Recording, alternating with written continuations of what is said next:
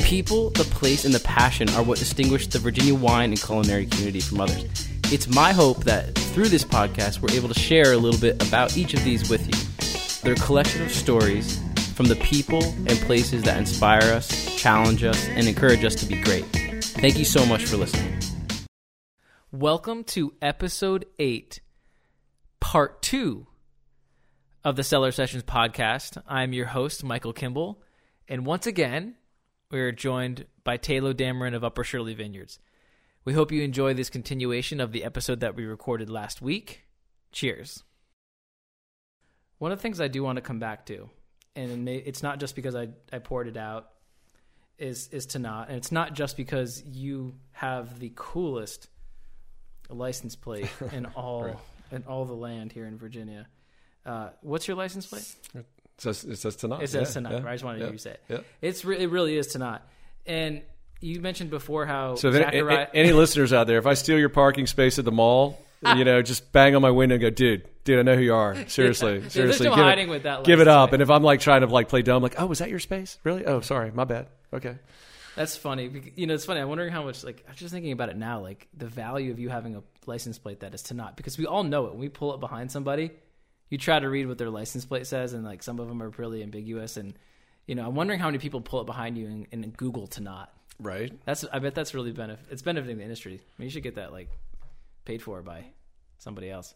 Anyway, but Tannat, you mentioned Zachariah. I believe you said that Zachariah sort of started out as a traditional Bordeaux style blend. Yeah, the first vintage did not have any Tannat in it, and so we and that was 2013, and in 2014, Michael said this thing, we need to.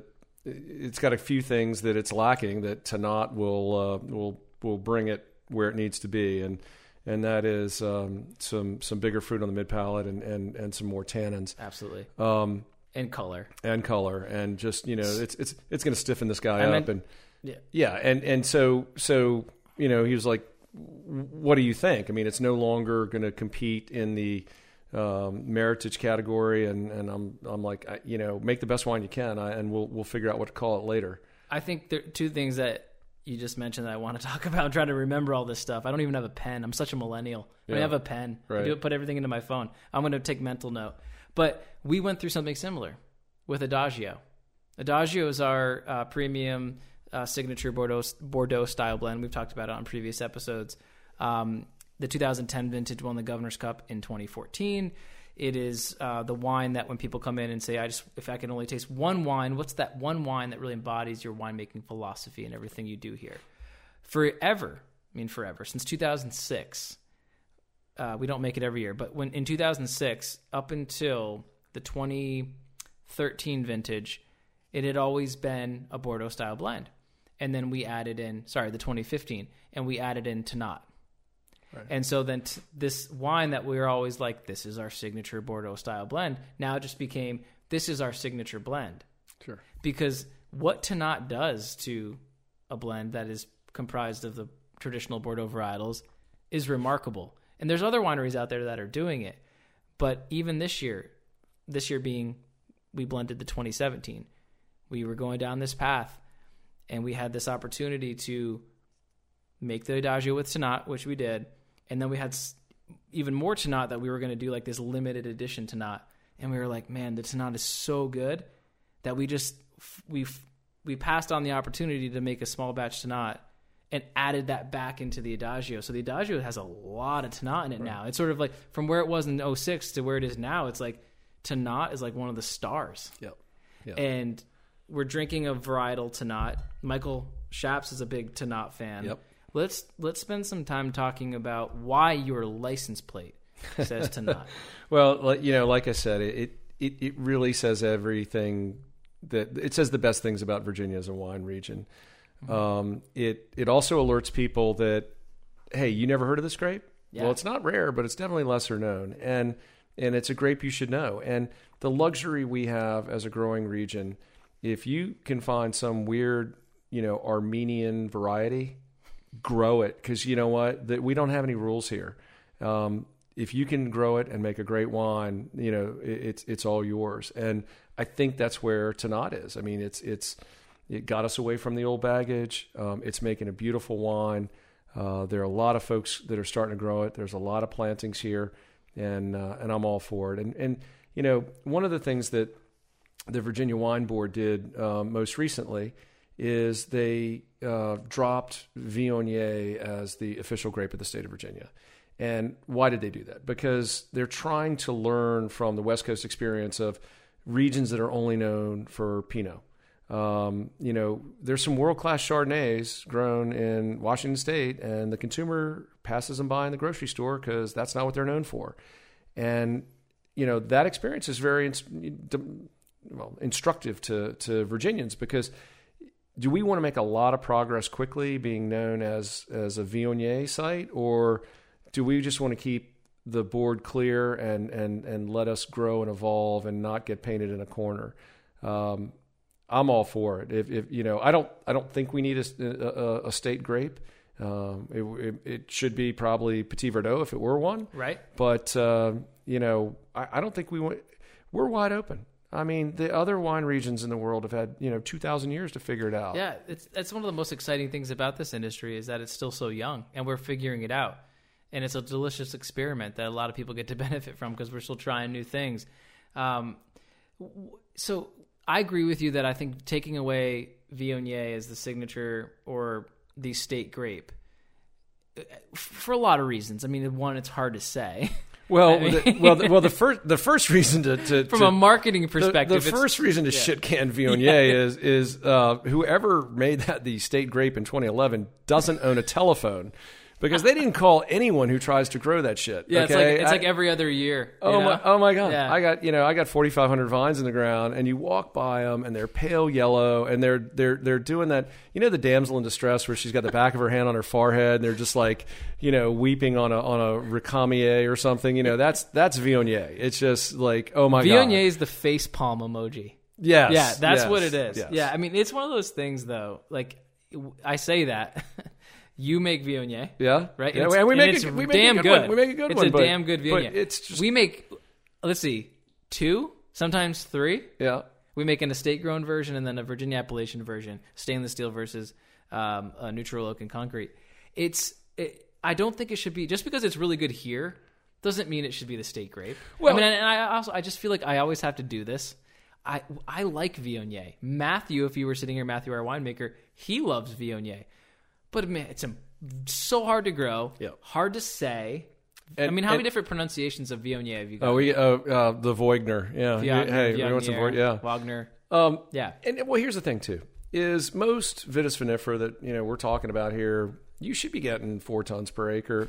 The best you're going to get on a Viognier is 2 tons, 2.2. It's just a low yielding grape, and everyone here in the state charges as much as anybody in the free world for Viognier. It's not a $50 wine. It's just not going to be a $50 wine ever. You're not going to make it up in price. You're not going to make it up in volume. And is it a beautiful aromatic? Yes. Big peach and pear and honeysuckle. It's a really pretty wine. But it's just not. It's not what we need to hitch our wagon to. Yeah. On the flip side, to not, as and this also I believe applies to. I speak on behalf of. I'm a marketer. I am not a viticulturist, so no disrespect. I'm speaking really uninformed on this, but it seems as if Petit Manseng, loose cluster, thick skin, can thrive as much as a grape can thrive in Virginia. Yep. Tannat also seems pretty well suited for the climate. And the one thing about both of those grapes, they're not really well known in other regions. Yeah, especially here in the United States. So. Yeah, and stylistically too. It is the national grape of Paraguay. It is. Yep. And a lot of great Tannats from Uruguay and. Yep. I'm sorry, I just misspoke. I meant Uruguay, not Paraguay. Yep. But if you go pull some of those, not all of them are these big, fully extracted wines the way the French do it and the way we do it. Some of them are lighter bodied and very different. I will say my experience in the vineyard is that these Tannat, it puts up with our humidity and our fungus and our bugs and all that stuff. It's just you got to get it through the winter. I mean, that's it. Yep. It loves our hot summers. It hates our cold winters. The mortality of these vines. Most Vitis vinifera is cold hardy down to, call it -6, -7, maybe even -8. Not to not. I mean, these things they'll die on you if they're not properly acclimated at some fairly benign temperatures. And we've had to do a fair amount of replanting, and we'll continue. I mean, I'm committed to this grape, and as are we. We don't grow it here, but we were at one point considering it, and the vines were, I wouldn't say readily available, but they were there. Now, tough grape to get. Yeah, well, and that's why I'm not growing Petit Manseng. Same with that. We couldn't find the stock at the nurseries. Yep. There was like a 2 or 3 year wait, and I needed to get some vines in the ground. So, yeah. But I mean, and listen, back in September, I think Wine Enthusiast wrote an article about Virginia wine, which remarkable that they know we make wine here, which is very nice. And thanks, Kerry Dykes. Yes, and they spoke about Petit Manseng and Petit Verdot being really the future of Virginia wine, in the sense that these are not well known, and Virginia is making super high quality wine out of them. And I think if we're going to distinguish ourselves in the wine world, you have to demonstrate that you can do something at a high level, and I think both those grapes and Tannat. I think Tannat, if you had to, that grape has big legs, and I think it's going to take us places. Absolutely. And this is a shameless plug. Might be my first one ever on the history of the show. Did you recognize somebody's name in that article? I was quoted in that. Oh, were you quoted in that? Oh my God. Yeah, oh my God. Oh my God. It's okay. I'll let you pass. So winemakers in Oregon. You talked about how they're like, we do grow Chardonnay, or even Gamay, but they're known for Pinot. Is that really a problem? Yes. Is it? Yes. Okay. Yes, because what you find is that consumers, we're talking inside baseball. We're all about this and that and wine, this and that. You got to put yourself in the shoes of a consumer that walks in a Kroger and there are 1,500 bottles of wine staring at them, or they walk in a wine store and they breeze by, a Chateau Margaux that costs $250, and then all the color drains from their face. We're in the biz, but people are put on their heels by wine. It's complex. It's expensive. People are insecure about their wine. I mean, look what happened to Merlot with 15, 16 years ago now, 2004, Sideways. I don't want any more effing Merlot. Changed the entire future of Merlot. It knocked a third off sales, and it's never come back in 15 years. And in fact, Susie showed me an article 2 months ago in Town and Country that said that the title was, "Is Cabernet Sauvignon the new Merlot?" Meaning, really? is Cab Sauv as uncool as Merlot is uncool? Ooh, and the whole article was this. about, New York Soms, the hip, edgy crowd, kicking big Napa Cabs off their wine list because, they thought they're big fruit bombs, and they were just, sort of this anti-Parker thing going on to its extreme. And back to what we were talking about with tastemakers. Anyway, it's a problem. Is it? Okay. Because I feel like it is and it isn't. And I'll say this because I get this like sort of from a creative standpoint, like, it's like when a musician gets known for, it's like with a big song. And they're like, I do sing other songs, but everybody wants to hear the main hit. You know what I mean? But there's people lined up outside and filling stadiums to hear you play your hits. Right. So I do think there is value in a region being known for something. And I'm not saying you're not saying that, and I agree with you on that. We shouldn't have one yet. Well, we're humans, and we want to simplify things as quickly as possible. I mean, if you meet a stranger, in 5 questions, you've put that person in a box. What do they do for a living? How old are they? Where do they live? Is this person useful to me? Are they asking me for something? I mean, it's just human nature to try to categorize the world around you. And if all I can remember, about Washington is Pinot, I mean, it's okay, sure, I get it. But, you don't want it to drown out some of their other super wines. I'm with you. We're not, and honestly, we're not disagreeing. We're not. I know we're not. And I think we're more like Washington State than Oregon. Because I feel like Oregon's sort of, the reputation is it's like the Burgundy of the U.S. You know, it's Chardonnay and Pinot Noir. Right. You know, it's Pinot Gris as well. Right. But Washington has Syrah, it has Merlot, it has red blends, you know, it has Chardonnay, it has Riesling. So, but there are at least a few grapes that you instantly think about when you think about Washington. And I know Matthew used to make wine in Napa, and every once in a while, my wife and I will go out there and we'll, you know, team up with some of the, you know, wineries he used to work at, and we'll talk and we'll go tour other wineries. And every time I go in and I say I work for a Virginia winery, they go, "Oh, I love Cab Franc from there." Right.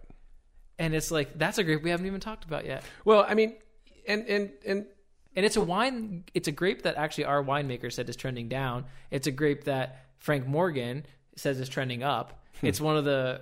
There's a recent article just about Cabernet Franc, and it's one of those grapes. Did you know there's not a book on Cab Franc? I do know that because I just met a gentleman who's writing the book. Who's writing the book. Who's writing the book? Yeah. Yep. And I can't remember his name. You can't either. But it is the first sort of vitis vinifera that Virginians got right. I mean, it put Virginia. It launched our industry. It said to growers themselves, "Hey, this isn't a waste of time. You can make a really good, fancy European wine," and then everything took off from there. And then it was a bunch of trial and error. I mean, you have to imagine, we have 3,500 acres, 3,700 acres under vine. I mean, they're probably single vineyards in California bigger than that. Yeah. I mean, it's you know, we're tiny, you know, so we just got to keep plugging away and find what we're good at. We are tiny, but we're in a big state. There's a lot of room for additional plantings. But one of the things I feel like we are benefiting from, and I hope this is I didn't go to broadcasting school, but I'm just about to let you know, I'm about to nail this transition right here. Okay. One of the things that I feel like we're benefiting from is the Southern food movement. Yes. And we are the most acclaimed wine region in the South. Mm-hmm. And the food that's being, you know, that is synonymous with the South is being sought out in major food markets around the world. Southern food is hot right now. Southern chefs are hot right now.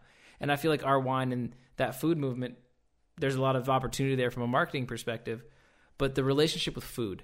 Mm-hmm. And I think Virginia wine is so good with food. Yep. And, you know, that's like a broad term. Like, this wine is good with food. Like, but food that's popular right now, and also this demand, from the consumer standpoint, for local food and local wine. And I feel like we're benefiting that because of the resurgence of the Southern food movement. And unlike the other wineries on the wine trail here on the Virginia Peninsula, you have a restaurant. Yep. We have one, you have one. So that's another similarity between us. Let's talk about how important food is to Upper Shirley Vineyards. What's your food philosophy and the relationship between the wine and food at Upper Shirley? Well, I'm very fond of saying that, you know, there's a European saying that if you drink wine standing up, you should be the chef. And why do they say that? Because wine is food. Wine is it is food. It's meant to be paired with food. You know, to serve wine without food is rude. And then there you go. Brought you a cheese plate, man. I know. I'm going to get into that thing. Yeah. So. And I'm all about we're asking people to drink local. We try to eat local too. And we're trying to source as many local ingredients as we can. And we do Southern fare. We're not reinventing the wheel. Hopefully we execute it at a very high level.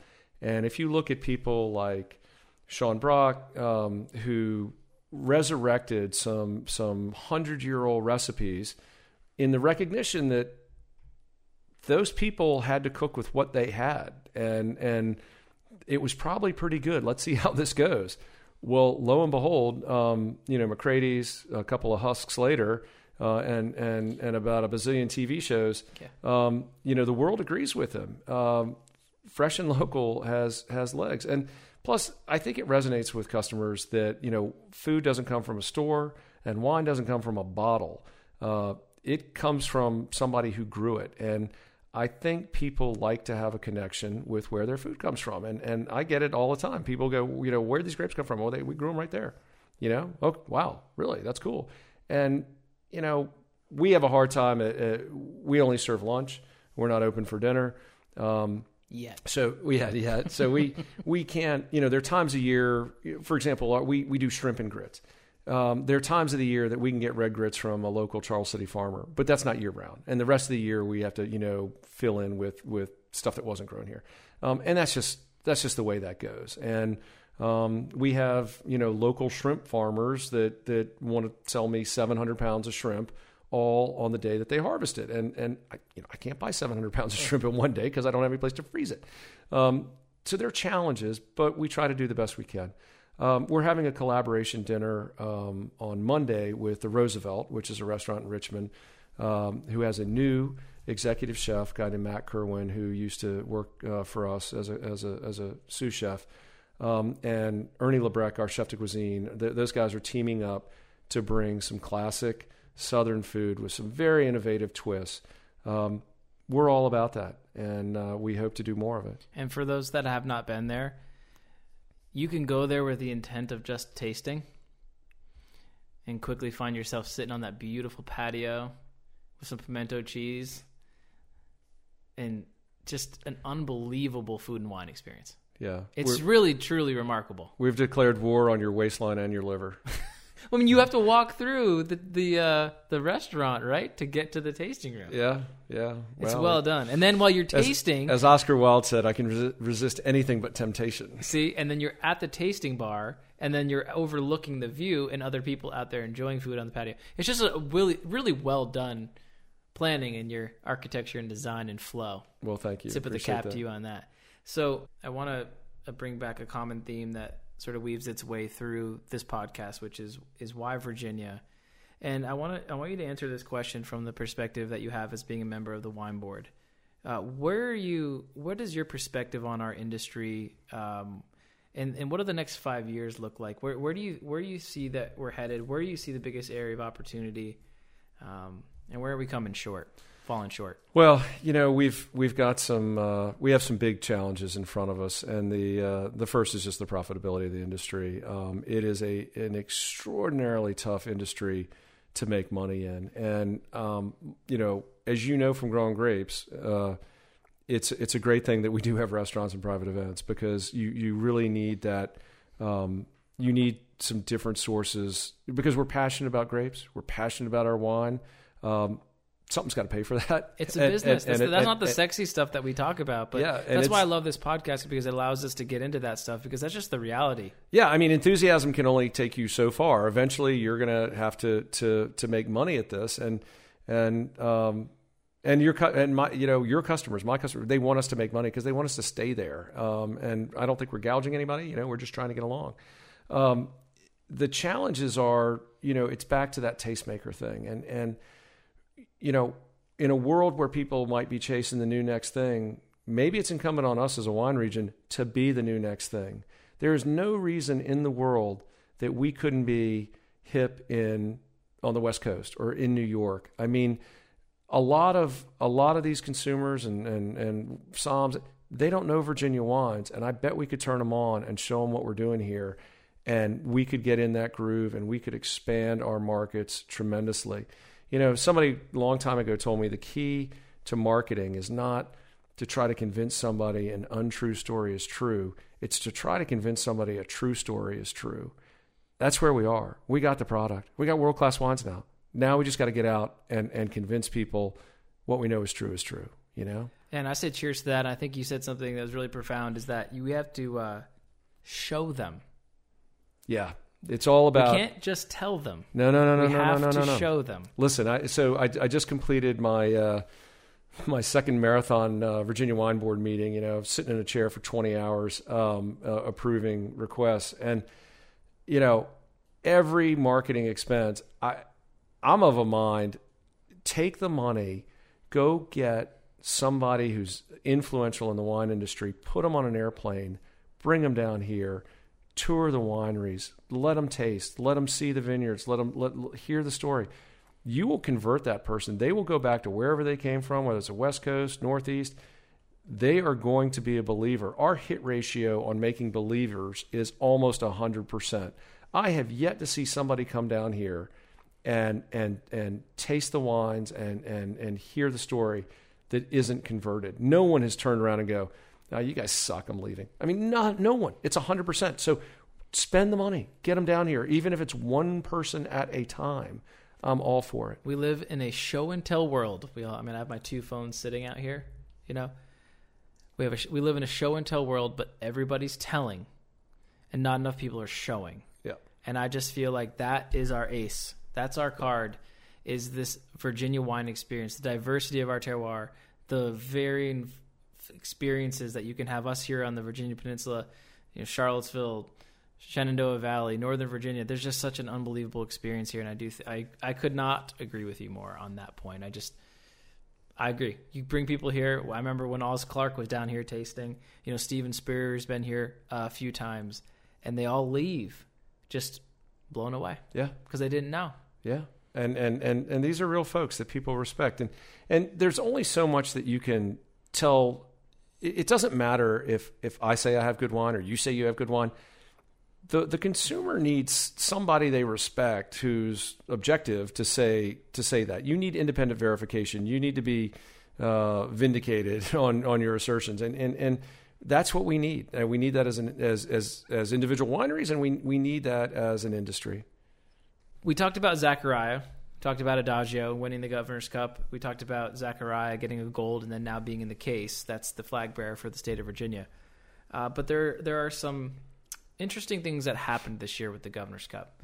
Michael Shaps, who we've talked about a lot in this episode, was recognized as making 22 gold medal wines. He won 22 of the 68 golds, and he had 5 of the top 12.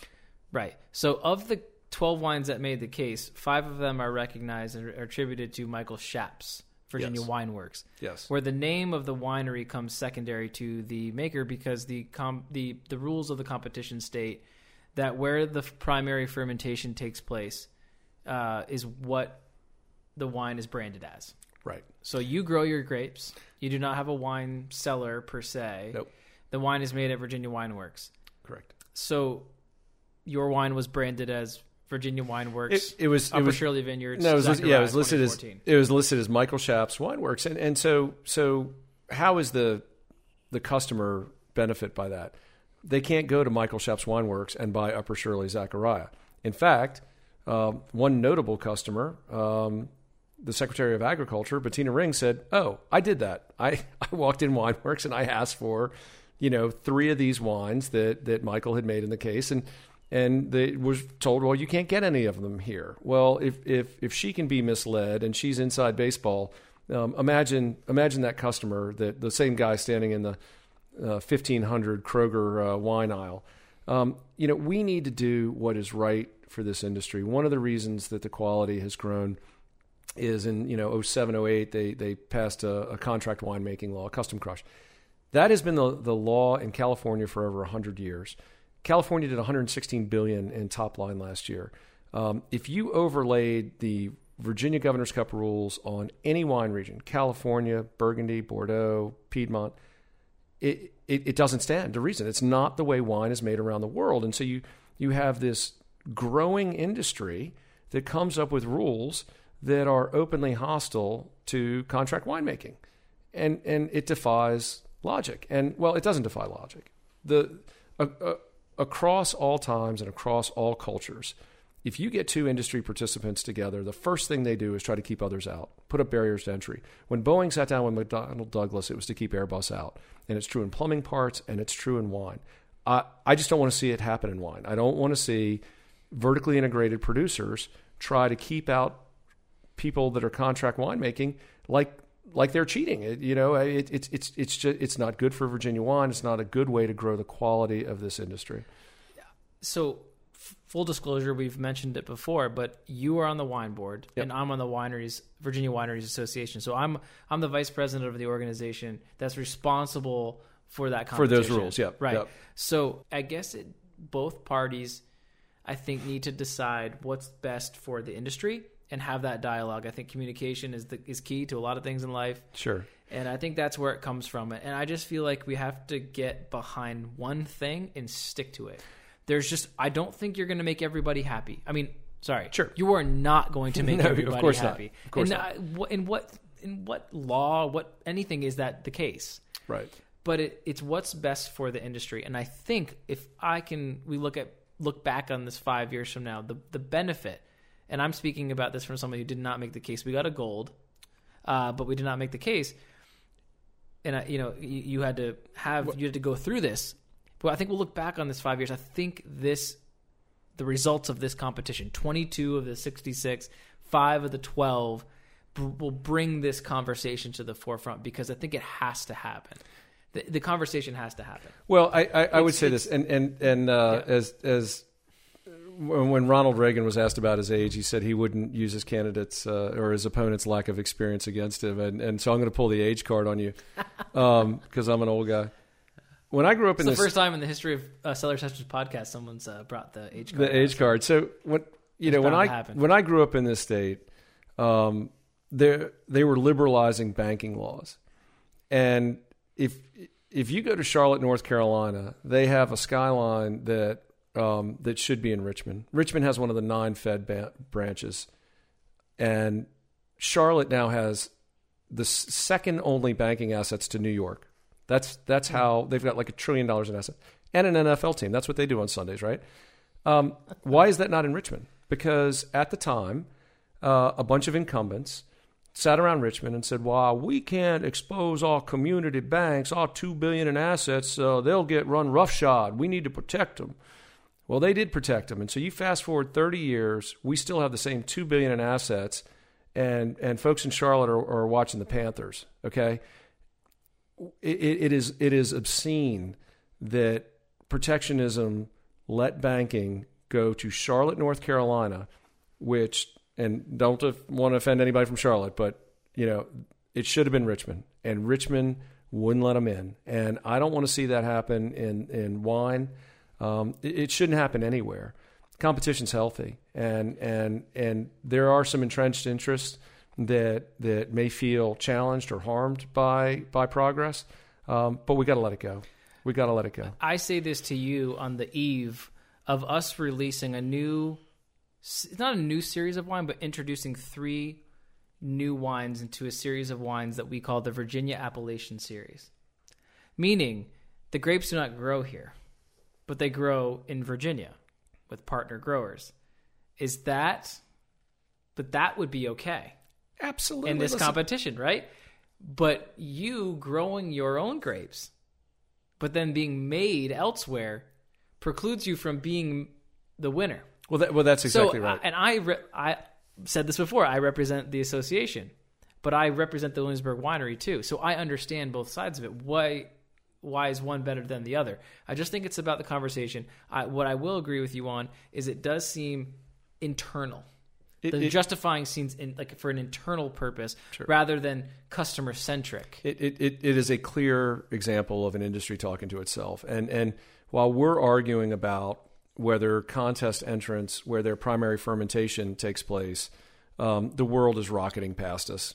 Nobody's standing around waiting for us to sort out where primary fermentation takes place. And by the way, has anyone ever asked you at a wine tasting where primary fermentation? Has anybody ever walked into a restaurant and asked the sommelier, "Oh, I'd like to order this wine on the list. Oh, wait, primary fermentation did not take place on the site of the permit holder. Yeah, I'm out." Never ever has anyone ever asked me where primary fermentation happens, but they do ask where your grapes come from. Yeah, and I think like I said before, there are wineries that look at what we do and say, "You make what you grow at your estate." Maybe you even feel that way, but we are committed at this winery to producing the finest wine that we can from our estate vineyards, as well as showcasing the diversity and world-class microclimates and grapes that exist in this state, even if they can't grow here on our farm. Well, you're going to get me all wound up here. Let's go. Here's the thing: the industry has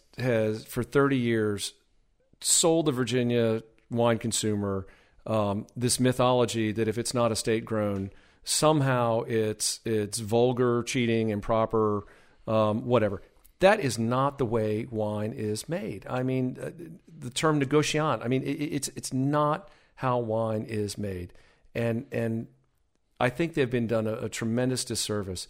The goal is to grow grapes where they grow best, get it made by adults, and bring it to the table as high quality as you can. You know, that's it. Plain and simple. Can we end on that? That's literally it. Well, the note I'd like to end on is to say thank you for including me in your podcast. Thank you for having me.